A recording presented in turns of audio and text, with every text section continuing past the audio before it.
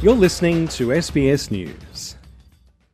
Holocaust survivor Lucy Schladek was just 7 years old when Germany invaded her home city of Budapest. On Holocaust Remembrance Day, she reflects on the years she spent hiding with her family. And we were in hiding. We were very close to the Danube, the river Danube. And it was the Hungarian Nazi Party's duty, they were called the Arrow Cross, to get people out of their homes. It was winter, with very little clothes, march them down to the Danube and shoot them into the Danube. Now, if bullets got a little scarce, they were tied two people together, shoot one, let the other drown. And this happened with people and children, lots of children. You know, every time I mention this, I have goose pimples. I wonder how can people do this to others? And I never will understand it. So, you know, it was a very, very, very bad time.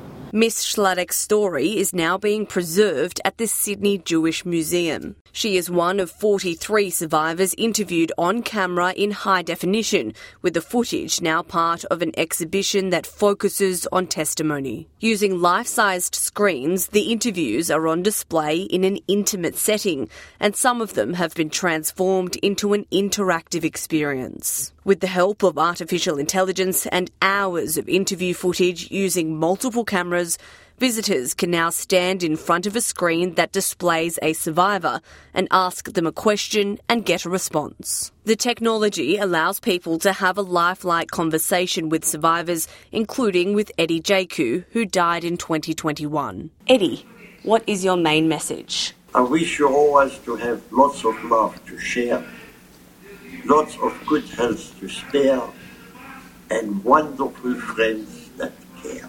The AI technology is preparing for a time when it will no longer be possible to hear directly from a Holocaust survivor, and the interactive use of testimony allows future generations to continue the conversation. Shannon Biederman, who is the curator at the museum, says the aim was to transform the way people are educated about the war. The museum, for many years, has been trying to preserve the survivor voice, and we do this through a lot of ways. Not only our collection, but we have embarked on a lot of filming projects over the years. In this material that we recorded, we were also very keen to find out their reflections on things about whether or not they could forgive, and was there justice? How has it impacted their faith? Did they want revenge? This material has never been shown before, and so in this exhibition we decided to tackle these topics that haven't been tackled elsewhere.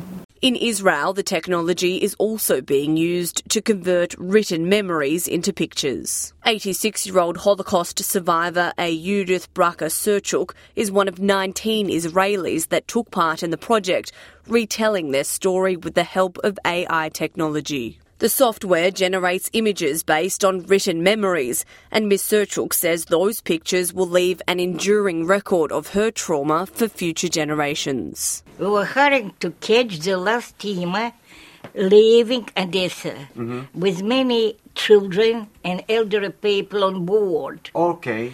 But on our way, I lost my sandal, and we had to come back to find it, and it saved our lives. Really? Because when we reached, we missed the steamer.